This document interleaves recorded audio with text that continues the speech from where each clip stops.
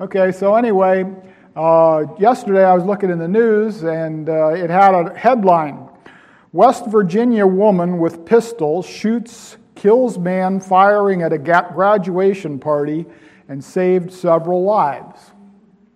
That was just in the news yesterday. And notice that this was a woman with a pistol, and she took down a shooter there with an AR-15 there who was starting to shoot at a crowd of people there, and she got him before he ever got anybody shot. But he had shot a few shots at them. And that's exactly what we need in the schools. We need people with some guns and ready to go. I mean, you can call the police, but they say that most of the stuff went down there in that school down in Uvalde in 4 minutes. So by the time you call the police and get them over there, everything's done. And so the real solution is to have somebody here. And of course, that's interesting that Tim was talking about. The police is going to come here to the church and tell us how to do that too. But anyway, that's good. And that's very appropriate. And then it was interesting here in the bulletin that Bob put in of these events on this date. And he had about John Knox, and about on this date the Roman Catholic cardinal in St. Andrews there in Scotland was killed, and he had just burned at the stake George Wishart. It says that John Knox wasn't in the plot, but he ended up in the revolution that happened after that. And he got caught in the castle there, was taken prisoner by the French, and he ended up being a prisoner on the galleys, a galley slave for 2 years under the French. And so John Knox suffered a lot as a result of that. And if you ever wonder what that was like to be a galley slave, you just look at the film Ben-Hur. It has a very good description of that, very good depiction of that. And a couple of prayer requests. Continue to pray for Leah. She just had a scan. They're going to have a meeting with the doctor to go over that. And she's doing well, but the question is whether all the cancer is gone or not. So continue to pray for that. You might mention in prayer, my daughter, Christina, just had an operation this week. She stayed overnight with us. And so pray for her healing. And pray also, this is Memorial Day weekend, and yesterday they had a parade in Marcus Hook. The Marcus Hook Church was out in the parade. We gave out a lot of tracts, a lot of packets, and pray that the Lord would bless those to the hearts of the people up in Marcus Hook. Well, let's turn our Bibles to Philippians chapter 2. Philippians chapter 2. And today we want to talk about charity. Charity is an old-fashioned word out of the King James Bible, but it's still used today. We have charities that people give to, and it's still a good word. And charity is a good word in the King James, a good word to know because it focuses on the outworking of love, in our concern for other people, our outworking of love, and how our love goes out to others, charity.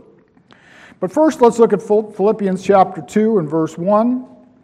If there be therefore any consolation in Christ, if any comfort of love, if any fellowship of the Spirit, if any bowels and mercies, fulfill ye my joy, that ye be like-minded, having the same love, being of one accord, of one mind. Let nothing be done through strife or vainglory, but in lowliness of mind let each esteem other better than themselves. Look not every man on his own things, but every man also on the things of others. And this is a very good scripture here. And let's bow in prayer. O Lord, we pray that thou bless these thoughts to our hearts. In Jesus' name, amen. So here we have, it talks about Christ here. It talks about looking on others and being concerned with others. And then in verse 1 it says, if there's any comfort of love, any fellowship of the Spirit, any bowels and mercies. And you know we have comfort that comes from the Lord. The Lord's with us through our problems. And you know Christians have problems just like everybody, but we have the Lord with us through those problems. We have comfort of love. We're never alone with our problems. Then verse 2, fulfill ye my joy, that ye be like-minded, having the same love, being of one accord, of one mind. We'll try to be united as much as possible with other believers, and we don't always want to have our own way. That's what leads to fights and problems in the church, is always wanting to have our own way. And it goes on here, let nothing be done through strife or vainglory. And some churches, it seems like they come to church just to fight. But that shouldn't be how it is. Let nothing be done through strife or vainglory, but in lowliness of mind, let each esteem other better than himself. And then a favorite verse of mine in the Bible is that verse 4, look not every man on his own things, but every man also on the things of others. And you know, we want to be concerned with other people. Why are people not friendly? In Delaware, people are not very friendly. I think in Maryland it's the same way. And if you go down south, people are a little bit more friendly. But why are people not friendly? It's because one reason is they don't care about other people. They don't have any concern for other people. They're not interested in other people. They're interested in themselves. And today we have the selfie world. You know, a few years ago there was no such word as selfie. But now there's selfie. And everybody wants to take pictures of themselves. Everybody wants to put posts about themselves on Facebook and everything else. And there's a real preoccupation with people's own selves. The Bible says in the last days people will be lovers of their own selves. And that's what we have today. But we're not supposed to look every man on his own things, but every man also on the things of others. And you know, other people's problems become our problems. And sometimes I think that's kind of not too good. You know, I have my own stuff, and then I got other people with problems, and their problems become mine. And a couple of years ago, we had a good friend of ours. The husband beat up on the wife. And we had a lot of problems with that, and it became our problem. And finally, the husband told me never to show my face again in his house. And, you know, because it becomes my problem when they have all those things going on. And, you know, but, you know, we have to have that concern one for another. And that's why we go out and witness. That's why we go out on the parade yesterday giving out tracts. And by the way, I remembered that I forgot the announcement of this Saturday is door-to-door tracts again. This Saturday at 9:30 here at the church, we meet together and go out and give out tracts door-to-door and witness. And why do we do that? That's because we don't look at our own things. We look at the things of others. And that's what we need to do. We're supposed to be watchmen in the Bible, watching for the judgment of God, telling other people about the judgment of God that's coming. Watchmen on the wall. And so here we have, keep on going in this passage. Verse 5, let this mind be in you, which was also in Christ Jesus, who being in the form of God thought it not robbery to be equal with God, but made himself of no reputation, and took upon him the form of a servant, and was made in the likeness of men. And being found in fashion as a man, he humbled himself and became obedient unto death, even the death of the cross. Wherefore God also hath highly exalted him, and given him a name which is above every name, that at the name of Jesus every knee should bow, of things in heaven and things in earth and things under the earth, and that every tongue should confess that Jesus Christ is Lord, to the glory of God the Father. And so we have here this looking on other people's things. That's what Jesus did. When Jesus came to earth and was born in a low condition, he came to this earth to be concerned with our things, with our sins. And he saved us from our sins with his death on the cross. And so let this mind be in you, which is also in Christ Jesus, this concern for others, this charity for others. And he made himself of no reputation, even though he thought it not robbery to be equal with God. Remember last week we were talking about the relationship between men and women. And it's just like here with this and with Jesus. Jesus is equal with God. And yet he's subordinate to God. There's an order. There's a chain of command. And that's how it is in the family as well. And that doesn't mean that Jesus is lower than God. But he's subordinate. He's equal with God. And he took upon him the form of a servant. He was born in a low condition, born in a stable, in a manger. That's not where the rich and famous were born back in his time and in our time. But that just showed his humility. He humbled himself, verse 8, became obedient unto death, and God has exalted him. Whose praise do we want? Do we want the praise of men, or do we want the praise of God? Well, so many churches, so many preachers are looking for the praise of men. So many Christians, so many people are looking for the praise of men. And they pat each other on the back. But the thing is, who is it that's exalting Christ here? It's God the Father. God also hath highly exalted him. And who do we want to commend us? We want God to commend us. That's the commendation that we're looking for. And so it talks about in this passage and also in 1 Corinthians 13 where we're going, is that a Christian does not vaunt himself. He doesn't put himself forward. He doesn't commend himself. The old labor leader John L. Lewis, he had a saying attributed to him, and he said, if you don't toot your own horn, you won't get tooted. And that's how it is in this world. Is that you got to toot your own horn. But that's not what a Christian should do. A Christian doesn't toot his own horn. He has humility. And we also. And so often when we're serving the Lord, so often when we're humble, it's a thankless thing we have. Is that we're not recognized, that, it's... And we're, regarded as something not all that high. But we're looking for God's commendation. God also hath highly exalted Christ, and God also will exalt us. The first shall be last, and the last shall be first. And that's literal, is what the Bible says. The last on this earth are going to be first. And then it talks about it, the name of Jesus, verse 10, every knee should bow. Everybody's going to bow to Jesus. Even the scoffers, even the atheists, everybody's going to kneel to Jesus. Every tongue shall confess that Jesus is Lord. It'll be too late for them then, though. They're still going to go to hell. But what we need to do is right now confess Christ and bow down before him and serve him.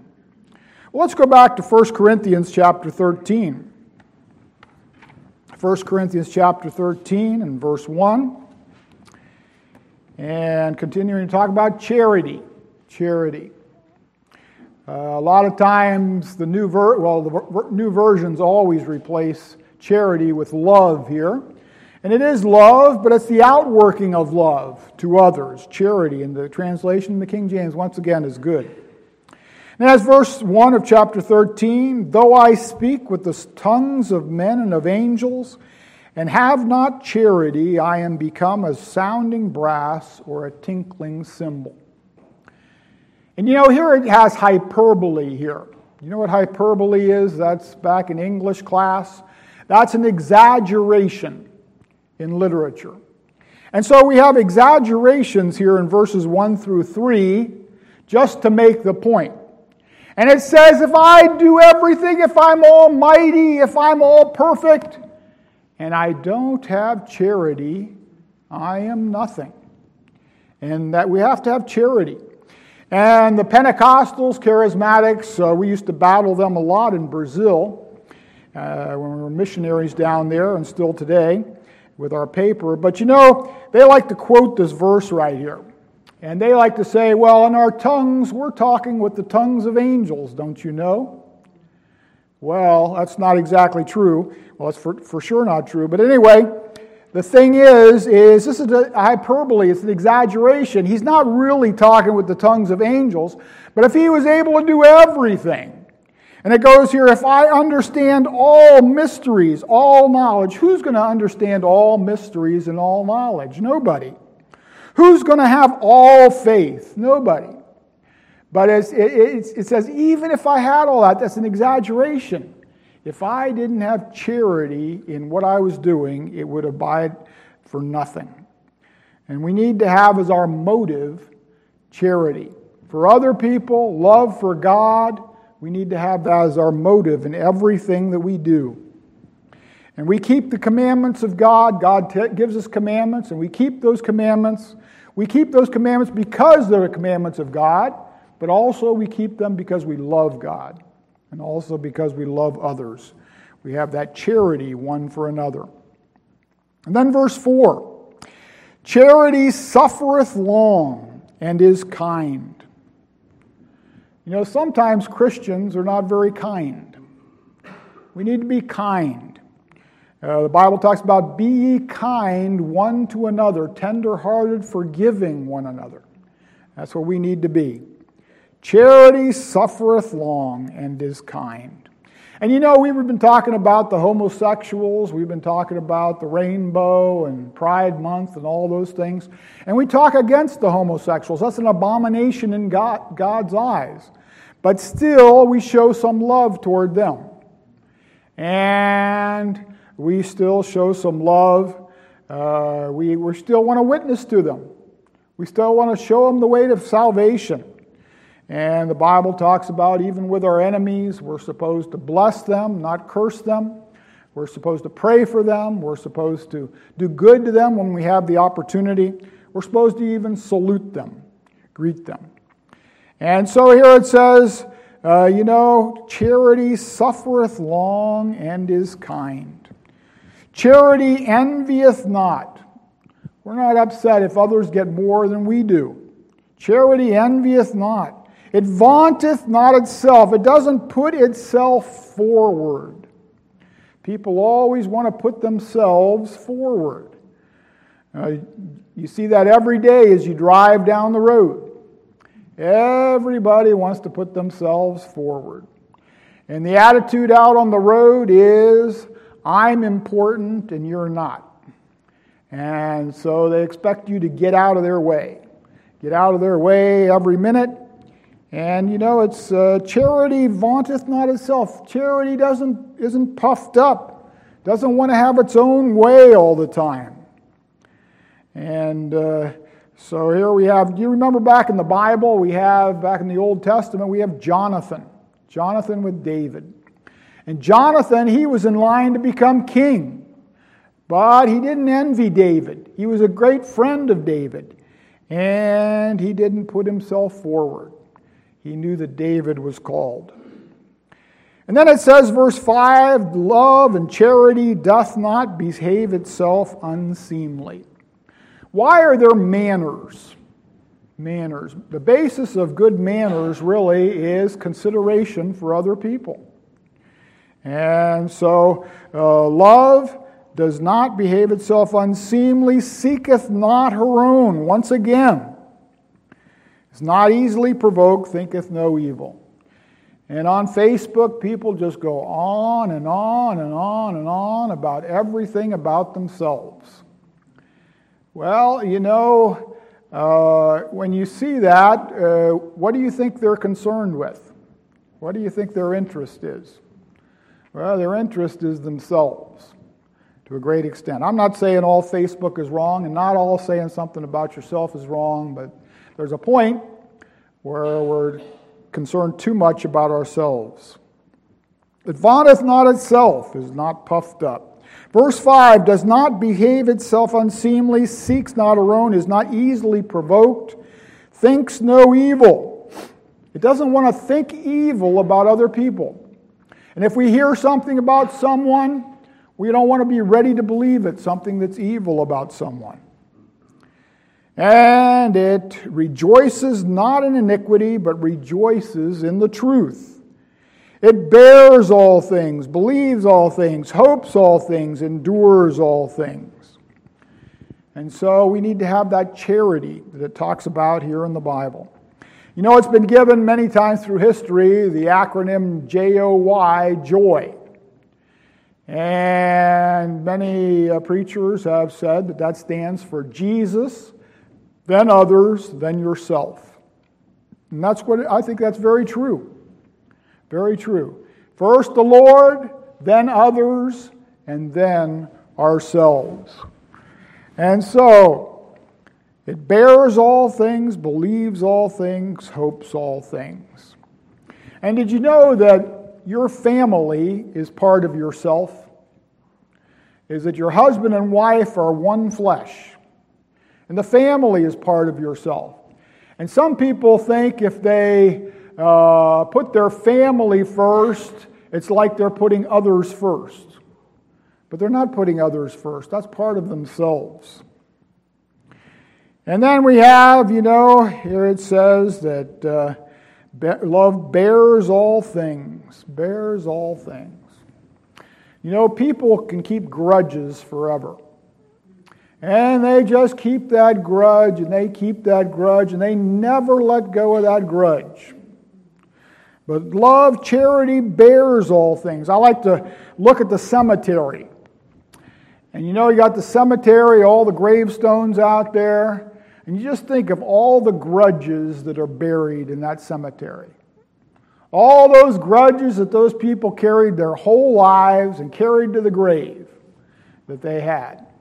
And Christians aren't bitter. Christians aren't carrying grudges. They bear all things, believe all things, hope all things, endure all things. And once again, we can oppose evil. We can oppose wrong. But we need to have a loving attitude. We need to have a kind attitude. We need to show charity one to another. And so here it says in chapter 13 that is extremely important, charity. Though we do everything, we give our body to be burned, and we don't have charity, it's for nothing. And so finally in verse 13 it says, "And now abideth faith, hope, charity, these three, but the greatest of these is charity."